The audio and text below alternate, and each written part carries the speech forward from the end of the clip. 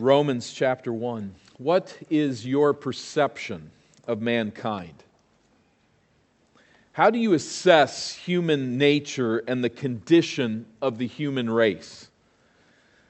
You know, without even thinking about it, we are really pressured, influenced to answer that question in keeping with our own individuality. There are some among us who are more optimistic by nature, maybe even romantic by nature. And we are pressured, in a sense, to look at the bright side. Such people see the wonders of people made in God's image. What do I believe about the human race? People are beautiful. And I celebrate that every day. And on some level, we can all say amen. More cynical types are influenced by the charms of criticism. Political pundit George Will did all cynics proud when he offered this memorable assessment. Quote, "No matter how fast and far you lower your opinion of the human race, there is no keeping up with the reasons for doing so." The cynic speaks. And then bleeding off the page of maybe even reality. I spoke one day to a man who said he believed that the answer to the human problem, the answer to the human race, was to all be exterminated. I thought he was joking and then realized it was a chilling moment that he wasn't. Well, at the end of the day, our assessment of the human race is largely irrelevant, at least on its own merits. What matters is not how we want to believe about mankind. What matters is what God believes. And there is a long scale, a spectrum of those who have a very rosy, positive view of humanity to those who just want people killed. They've had enough. They want all destroyed. That spectrum really isn't relevant, what we think. We must bring ourselves to learn what God has said and to bend our opinions to the reality of His perception of humanity. A doctor who lies because he's afraid to disappoint a patient who has cancer, and a doctor who treats a patient for cancer she does not have, are both guilty of malpractice. What a doctor must do is render a truthful diagnosis. And what a judge must do is render justice based upon the facts. And in Romans 1, the judge of all the earth reveals his flawless assessment of the human race. Now let's remember at verse 16 of chapter 1, Paul says, "I'm not ashamed of the gospel, for it is the power of God for salvation to everyone who believes, to the Jew first and also to the Greek." This news about what God has done, it is this message, the power of God to save, to convert, to rescue Jews and Gentiles. That will play in far more, Lord willing, next week and through as we make progress into the book, the Jew and Gentile comparison. But for all, the power of God is made evident in the message of the gospel. For it, verse 17, is the righteousness of God. In it is the righteousness of God is revealed from faith to faith, as it is written, "The righteous shall live by faith." Those who are right with God, those who have a right standing with God, those who live out a life of righteousness, pursue that in faith. And this is the case as we move into verses 18 and following because of who we are and God's judgment of us, His discernment of who we are. So let's bring, though, verses 16 and 17, this good news with us as we consider verses 18 and following. We bring it with us, in a sense, looking at these verses with a twinkle in our eyes as believers because we know where Paul is headed. But let's make no mistake. This revelation of God's view of mankind is one of the darkest passages in the Bible. And it's no cold, calculating, academic view either. God is deeply and passionately affected by humanity's condition. as we see right away in verse 18. What we find here as we assess God's judgment, His view of humanity, is that God's wrath burns against mankind for suppressing His truth and denigrating His glory, dishonoring Him in that way. The first charge that we find in verses 18 through 20 is that mankind willfully suppresses the truth that God reveals about Himself in nature. Verse 18, "For the wrath of God is revealed from heaven against all ungodliness and unrighteousness of men. Holy anger flows from the pure heart of God toward humanity. His wrath descends, as it were, onto the heads of people who live ungodly, unrighteous lives. There's a wrath to come in the end, but that wrath, in a sense, has already begun to boil over and falls down upon us like acid rain. The problem is that we don't really like that concept, do we? This culture really opposes that. An angry God, what could be more off-putting? We don't want an angry God. We don't want to picture God as angry with sin. Now, people have no problem with their own righteous anger. They just refuse to extend the same courtesy to God. So they cry foul when a politician steals money. They rage when a man uses his position of power to sexually abuse a woman. They are filled with fiery wrath when a minority is shot by a prejudiced cop, when a murderer gets off on a technicality, or when the poor are exploited. They get angry righteously, and they are happy to express such anger. But God? No, God's not allowed to be angry. He can only be docile and loving. We have decided. Only this God will do. But could it not be that our wrath against injustice, our human anger when we see injustice, could it not be that that is a faint reflection of the God in whose image we are made? You can invent a flatline God in your mind, a God who is never angered by sin. But no such human being exists, and no such God exists either. God is angry with sinners because God is God. He is holy, He is pure, He is sinless, He is righteous, and we are not righteous. And His anger is excited by that sinfulness that is innate to us. Homing in on the specifics, God is angered with people, verse 18, who by their unrighteousness suppress the truth. God's assessment, people pursue their godless ways and thereby suppress the truth. It's hard to know what comes first, the suppression of truth or the godless ways, but here the stress seems to be on the godless ways lead to the suppression of truth. The more that we find interest in our own sensual desires, the more we want to suppress the truth of God. We don't want to hear that message. So God reveals His greatness, but people hold the truth down. They cover it over. They dismiss God's presence and power. Then at verse 19, Paul defends this assertion by offering proof of this suppression. What do you mean, Paul? Here it is. For His invisible attributes, verse 19. For what can be known about God is plain to them because God has shown it to them.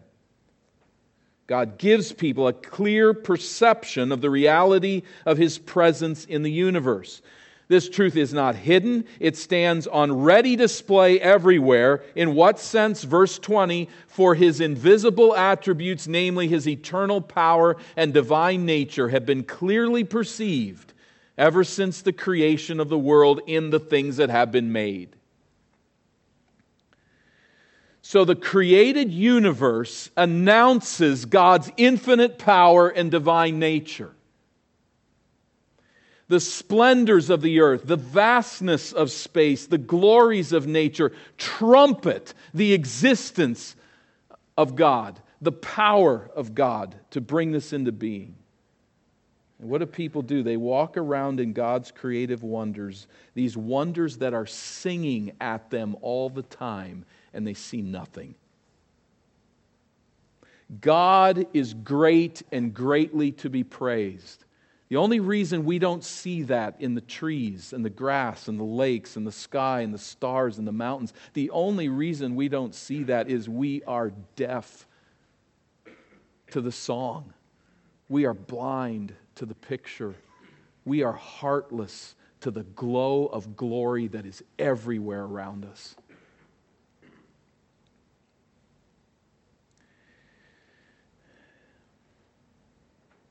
If you've been often on airlines, flying somewhere, here or there, I always bring something to do, to read, to concentrate on, and I've become fairly practiced at ignoring the flight attendant's demonstration of how to stay safe on the aircraft. Some of you know that, what that's like. And I always feel a little guilty about it because I know they have a job to do and it's a good job, but I've heard it all before and I just try to tune it out. But it's loud. It's like right there in your face, and there's people doing things right in front of you, and you have to concentrate away from the message that's being announced to stay with your book or whatever you're doing. That's a sense, an illustration of how people look at nature, of how the fallen world just tunes out the noise. God is great and greatly to be praised. That's what nature's song is, and we find ways to just suppress it. People don't take it to heart. This revelation is so crystal clear, however. It's so clear. Even though we may not even perceive it fully of how clear it is, God has revealed that it is clear, that it is announcing His glory. Notice the end of verse 20, so that they are without excuse. It's that clear. Natural revelation cannot save someone, but natural revelation condemns everyone who does not see the God of creation.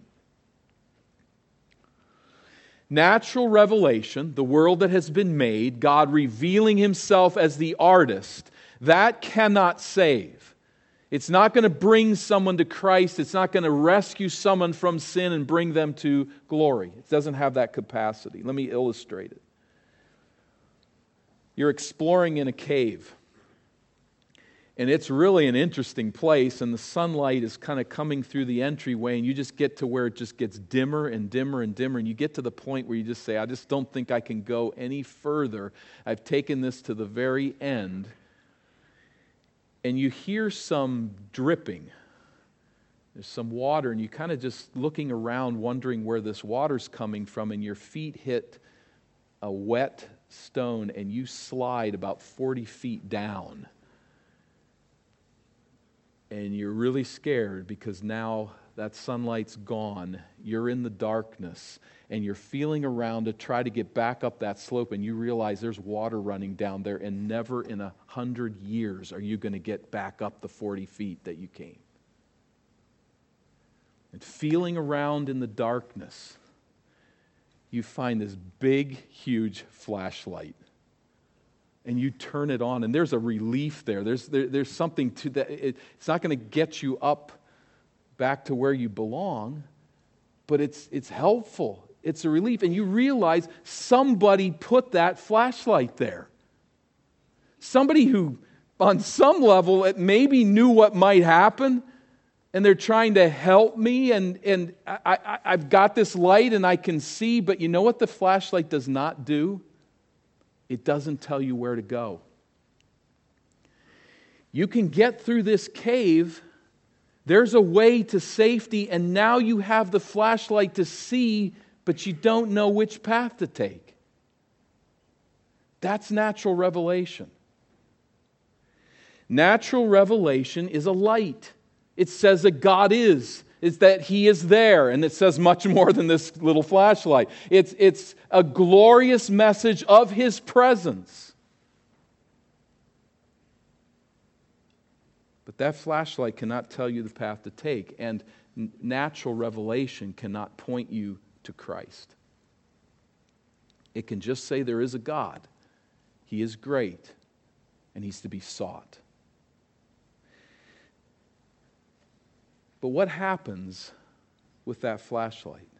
With the flashlight of revelation in people's godless unrighteousness, they look at this light and they say, this can't tell me what path to take. And they get mad and they throw it down a crevice and break it to pieces and say it's useless to me. In anger, in bitterness, in frustration, they throw it away. Not realizing that if they opened up that flashlight, inside is a map with the way out. But they suppress the truth. They throw it away. I don't need this thing. It's not doing me any good. Natural revelation will never point you to salvation in Christ, but it will point you to the answer. But where that answer is given, they suppress the truth. That's God's charge. Mankind willfully suppresses the truth that God reveals about Himself in nature. The second charge, mankind willfully exchanges the glory of God for idols. Verse 21. For although they knew God, they did not honor Him as God or give thanks to Him, but they became futile in their thinking and their foolish hearts were darkened. They knew God.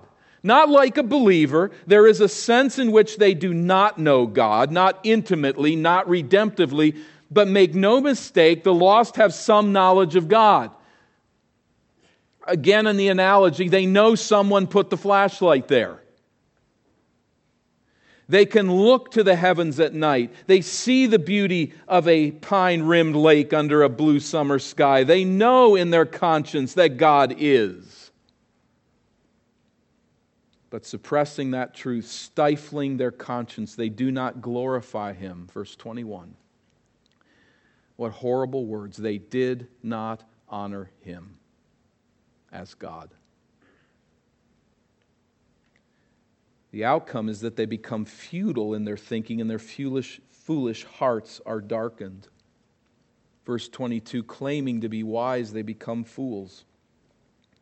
In spouting their human wisdom, they merely display their profound ignorance. They get together, as it were, in a group and all celebrate that they've thrown the flashlight away, that useless, worthless thing. And they celebrate it. But in their great wisdom, they do nothing but display their utter folly. Verse 23, and they exchange the glory of the immortal God for images resembling mortal man and birds and animals and creeping things. Looking in a classic way overall at all of humanity, this is the end. This is an ignorant, deeply immoral, and utterly depraving exchange. The exchange of God's glory for idols.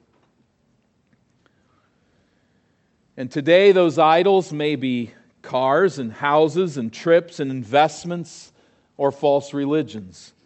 It might be the primitive bowing down to an actual idol, or it may be an idol of the heart.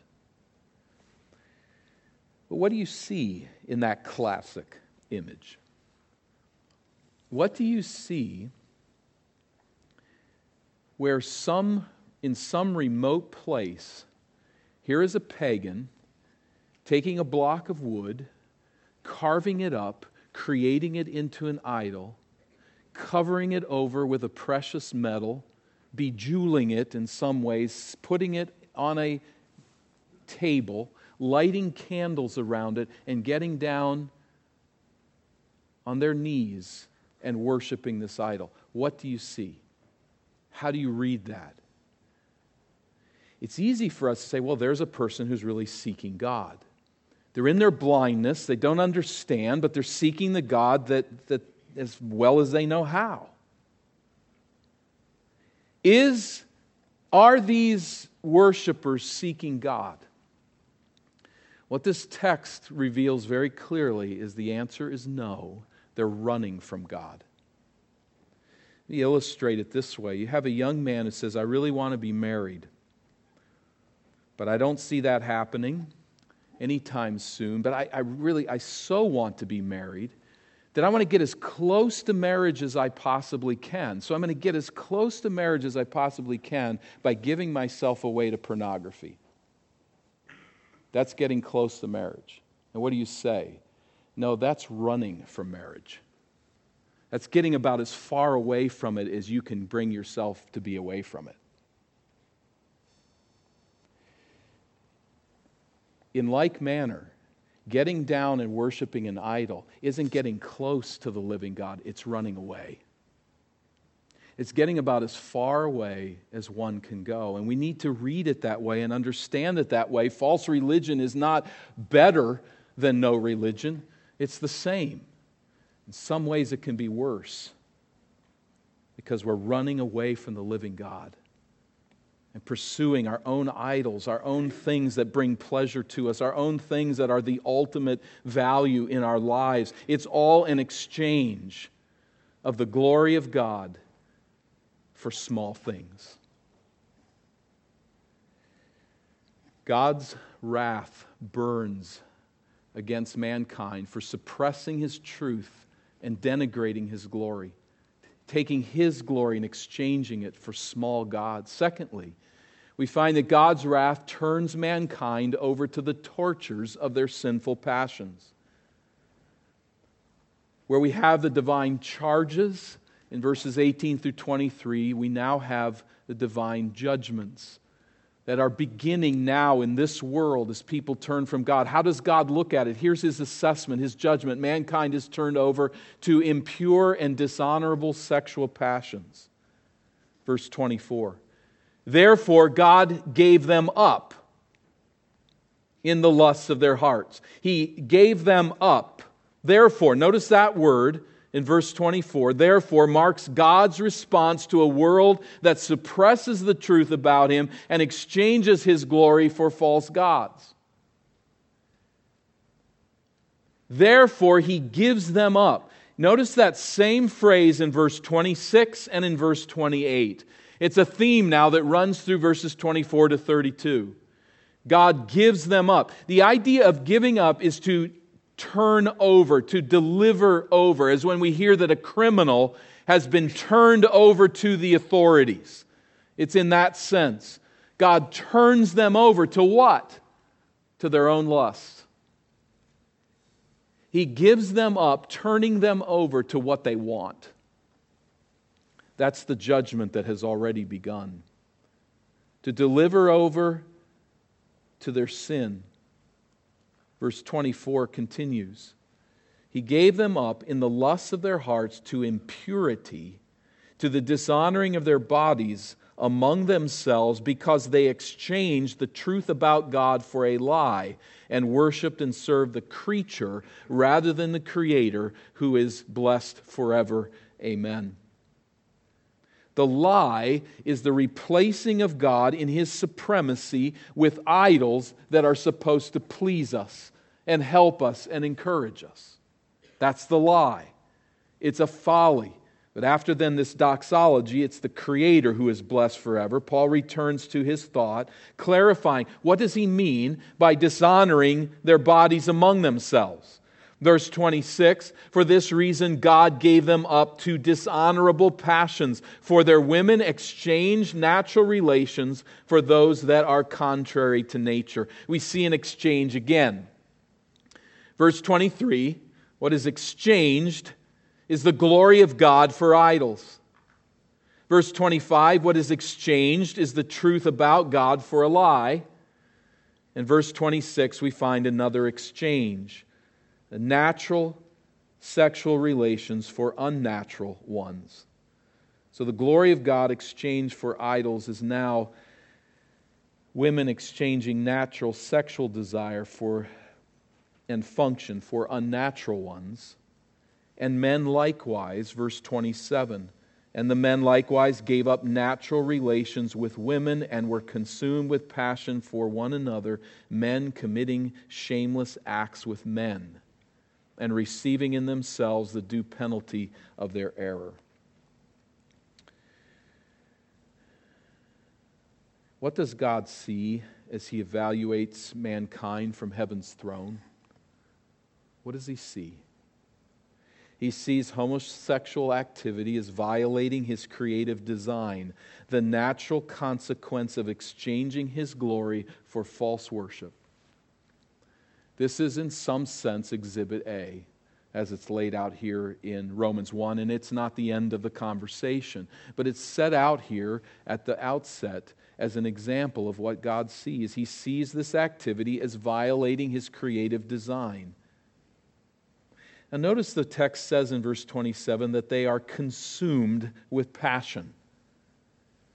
There's no denial of the intensity of the passion. There are people with same-sex attraction just as there are people with heterosexual attraction, and it's strong. The reality of passion is no justification of its expression. Homosexual desire must be confessed as sin. It must be rooted out, just as every heterosexual desire outside of marriage must be confessed as sin and rooted out. All of us have a storage locker full of all sorts of desires that we must deny as the followers of Christ in the sexual realm and all the way past into every other realm of our lives. We have desires that we must deny. We must say no. We must rest in God in faith, walking with Him and not doing what we really want to do sometimes. That's true for all people. But back to the point, God sees homosexual relations as evil, and those who fall into these as receiving in themselves the due penalty of their error. What does that mean? They're receiving the due penalty. I don't think that means that they get a sexual disease. Although that could be part of the conversation, but I don't think that's what he's aiming at here. I think what he's aiming at is something that's a lot harsher. And that's that the harm that comes, the evil that comes, is that they find pleasure in a partner of the same sex. That is itself a due penalty. I realize, and we realize, just how this world rages against what God sees. And the mantra, of course, of the homosexual agenda is that what is going on here in this auditorium today is hate speech. There's hatred toward individuals made a certain way. We don't like them, we hate them, we speak against them because there's this deep, hateful orientation to them. Let's come closer, and I would even say in a completely different direction, to what's closer to the truth. It's not hatred at all. It's sorrow. It even verges, perhaps on some level, to pity. Because what we're seeing here is that God gives them over to the due penalty, which is that they have these desires. Like we might think of a drug addict or an alcoholic. We see the control, that there's a desire. What they want is leading them away from good and from what is best for them. And there's a level of concern and sorrow and pity. I feel badly that you find pleasure in such acts of evil. And in such cases, anger may be a responsible reaction to where there is insistence on depravity. And there are probably few of us who haven't gotten into that somewhere in the realm of alcoholism or drug addiction or some other type of life-controlling desire. There's a pity, there's a sorrow, and some places it spills into anger. Why do you continue to do this? Why do you continue to go there? Now, we're not God, and we can't look at this in the way that God does. Our anger is not holy as His is often. But there's not a matter of hatred here whatsoever. There is a direct submission to what God has said. This is how I see it. And there really is no other answer. There's no other assessment that ultimately matters but how the Creator sees it. And He is saying, I didn't make that. I didn't create that. But I have in my judgment that is already spilling over into this world, let them go to find such pleasure, to find such drive. It's the due penalty of their rejecting me as their Creator. And the question comes in again so often here, why do Bible-believing Christians make so much out of sex? Is it really that big of a deal? Why do we make so much of it? The answer is a long one. I give just a short one here, but sex is one of the most objective evidences of whether I choose to find my pleasure in God or in myself. Whether I choose to submit my will to Him and to live life that way. This is just one very objective area of our lives, and it affects every one of us, not just some with some certain desires and not others, or every one of us.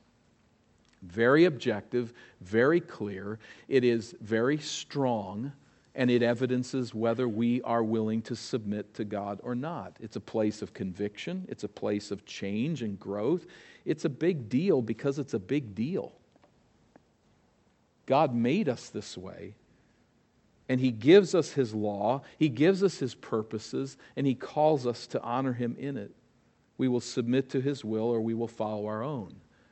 What is going on in this world, let's get it straight, is not hatred with this whole concept of homosexuality and the church's relationship to it. This is not hatred.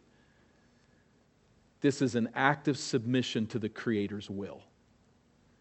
And where that comes with ridicule, let's remember, it's not the world rejecting us first. First of all, it's a world rejecting God's glory and suppressing His truth.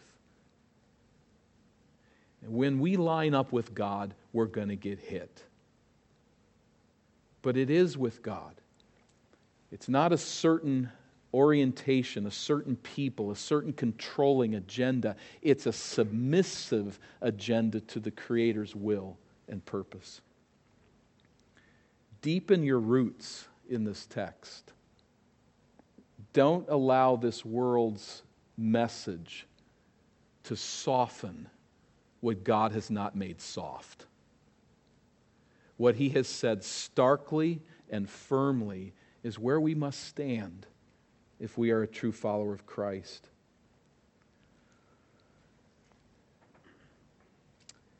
The next divine judgment, verses 28 through 32, is that mankind is turned over to a debased way of thinking and to immoral living, a bit more generally. Verse 28. And since they did not see fit to acknowledge God, God gave them up. He turned them over to a debased mind to do what ought not to be done. I think that's pointing backwards to what we've just seen, but I think it's pointing forward to what he's now going to talk about. God turns them over to sin, to debased thinking leading to unrighteous ways. Verse 29, they were filled with all manner of unrighteousness, evil, covetousness, malice, the word meaning wickedness or depravity.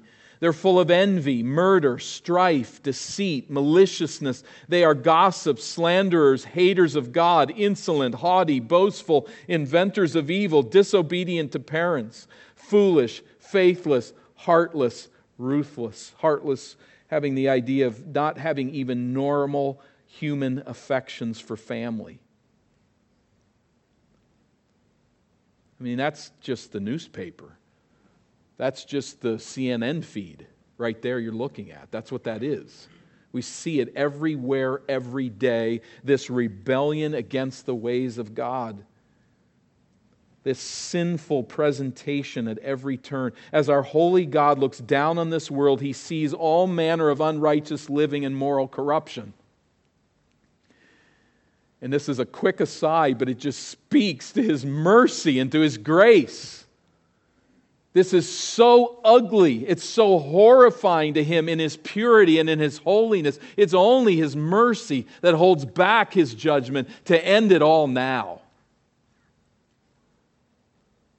In fact, which one of us doesn't see ourselves in this list? In our own natural state, in our own self-centered reliance, this is us. This is who we are. This is how we break the law of God. And he looks at it and is angered. His judgment is peaked. His assessment is very hard. Verse 32, finalizing, he says, though they knew God's righteous decree that those who practice such things deserve to die, they not only do them, but give approval to those who practice them. There's two parts there. They know that this is deserving of death. Now, I don't know that people think about it that way, that they could articulate this very well, but there's a sense in their conscience that the God of judgment, that first of all, the wages of sin is death, and the God of judgment can rightly bring death down upon me for my sinful ways. The conscience speaks that to some degree, even for unbelievers. They know they're deserving of death. They know that there's the judgment of God. They're turning away from that judgment. But what is more, they're not happy simply turning away from God and doing what He says not to do. They're not finished until they celebrate it with others. In the face of the conviction that God is and is a moral judge, they become very good at suppressing the truth. But let's remember that until a conscience is entirely cauterized, the unbeliever's conscience is on God's side and ours. It reminds them of their accountability to God. Now, as you share the gospel with someone, as you talk to them about breaking God's law, as you talk to them about the fact that they are rightly judged by God, they may lash out at you. They may not like that idea at all. But again, that's just more evidence that a conscience is there and alive. They really don't care if all you're doing is talking about myths that don't have anything to do with them, but they get angry and they resist because their conscience is speaking.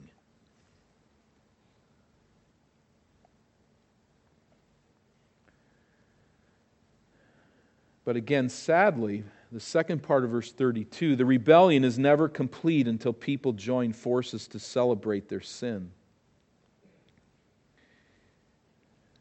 They not only do them, but give approval to those who practice them. This is, I think, God's interpretation, for instance, of gay pride parades, of pro-abortion rallies, a celebration of the flesh that takes place at so many dances, parties, concerts, nightclubs, and shows. The gathering together to celebrate the rebellion. Man's rebellion against God is never finished until sin is celebrated and man joins together. People join forces together against the Lord and His anointed. This is what God sees. Wow, this is ugly. This is about as dark as a text can get. In some respects, this passage is entirely exhausting. Can even just leave us depressed. But I think we need to look at this revelation as a bitter-tasting medicine. It's really hard to swallow, but it's absolutely necessary to restore health. The truthful diagnosis, the righteous divine charge, and the just divine judgment is that mankind is naturally depraved. We are, in our sin, bent against the glory of God. We are turned away from His law. We break His will. We do not trust Him as we trust ourselves, and we pursue pleasures on our own terms, not on His. We're infested with sin, darkened in mind, in rebellion against Christ. And how do we respond? I mean, in the face of this really harsh view of humanity, Blind optimism is not going to cut it. Just seeing the good, I just choose to see the good in people. Well, there's a level where that's good, and there's a level where that's joining the rebellion. And it's not going to do any good to put a psychological spin on it. People are victims. They're suffering environmental problems and circumstantial problems. And so they act out these wrongs because they've been psychologically damaged. It's just not going to cut it. Not the way that God sees it. God's assessment is entirely through and through a moral one. Mankind suppresses His truth, denigrates His glory, exchanges truth and wisdom for moral falsehood and folly, and pursues all manner of unrighteousness. This is the reality. And I think if we're thinking, it leads us to ask, well, should I not too then be angry? God is angry. The anger flows through this passage from beginning to end. Should we not be angry? I think there's a sense in which, yes, at times we certainly should. But let's also remember that we're among the rescued, and that should affect our orientation a bit. We must also remember that time, circumstances, our humanity limit us to this time together around these verses. There's a lot more to come, isn't there? Remember, we took with us here verses 16 and 17. Is God angry with the wicked? Yes, indeed He is. Does God love the world? Yes, indeed He does. There is a power in the message of what God has done to rescue us from this. That's power. It's not a hopeless picture of humanity. It is an explanation of why the righteous will live by faith and not by the works of the law. And I'm pretty confident that there's at least some of you here that have come and you don't get that. You're working against that. You think that you are saved by being a good person. Verse 17 says the righteous will live by faith, and verses 18 and following explain why that's the only way we'll be saved. Because there is a depravity, a wickedness that is deep within us that will never satisfy the holiness of God. But there is good news. And that's that righteousness can come to those who live by faith, who put their faith and their hope in this message of what God has done for us, not in what I am doing to please Him. So it's not a hopeless picture whatsoever. But it's a reminder that salvation is not found in nature, and it's not found in the human heart. It's found only in Christ. And so if looking at this sin that's listed here in this passage and knowing that it's just a reflection of much more, if you see yourself in this and you say, I know, I'm getting the sense, matter of fact, maybe even before this day, you've really thought that you can please God with your good works. But right now, in this place, you're saying, I'm getting the fact that I can't do that. And there's a sense of conviction when you read these words of gossips and slanderers and haters of God and haughty and boastful and inventors of evil and disobedient to parents and foolish and faithless. That kind of that list begins to get into you and say, that's me. I want to say to you, that's good. When you come to see yourself for who you are, you're at the doorstep of coming to see who Jesus is and what He has done. And to find the good news not inside of you and not in looking at the stars and nature, but in looking at the message of Jesus Christ who stood in your place to pay the penalty of all of your sin and to defeat death in your place. For those who know Christ as Savior, this is the darkness from which we've been rescued. Rescued not because of anything that we have done, but rescued by faith in what Christ has done. As Jonathan Edwards put it, you contribute nothing to salvation except the sin that made it necessary.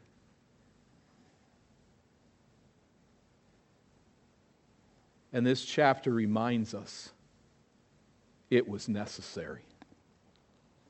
And so we sing. And so we give thanks. And so we glorify God. And so we don't suppress His truth. Even when the world is telling us at every turn, suppress it. We say, no, we'll announce it. We'll live it by His grace. We will celebrate it forever. This world's passing. And those who set the standards and say this is the way that it's going to be, they're only here for a short time. We will stand in the presence of the Lord. We will fellowship and work and live in His presence forever. Never again will anyone suppress the truth. So now we, by faith, with a vision to that world that is to come, say in a world that is bent against His truth, it's life, it's real, it's hope. We believe it. And we stand with Christ. Let's pray.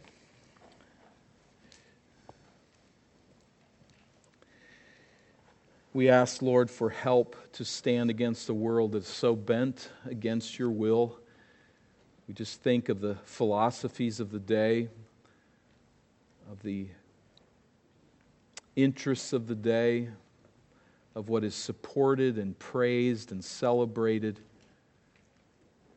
with the belief that You have not created the universe, that You are not the Creator with whom we must be reconciled and to whom we must give account, and with the belief that we can chase any passion that we want. Lord, we live in a broken world, and You've made that clear. But I pray for Your people that we will stand with You. I pray that You would give us the grit, the backbone, but not in human flesh, but in a dependence upon You, that sees Your word as the truth and honors and obeys it no matter what anybody else says. Please give that to us as a church. Don't let us be dragged downward. Don't let us get comfortable with sin. I pray that this discomfort, this hatred of sin would ever be marked by an increasingly loving response to those who are caught in it. Lord, may we take out of the lips of this world all charges of hatred. And may we put into their sight lives that are lived with faith and hope and love, pointing people to salvation in Christ. Help us as believers to that end. For those who know not Christ, for those who are rightly judged because of their sin, may they see that Christ took that judgment. May they trust Him today, we pray, through Jesus. Amen.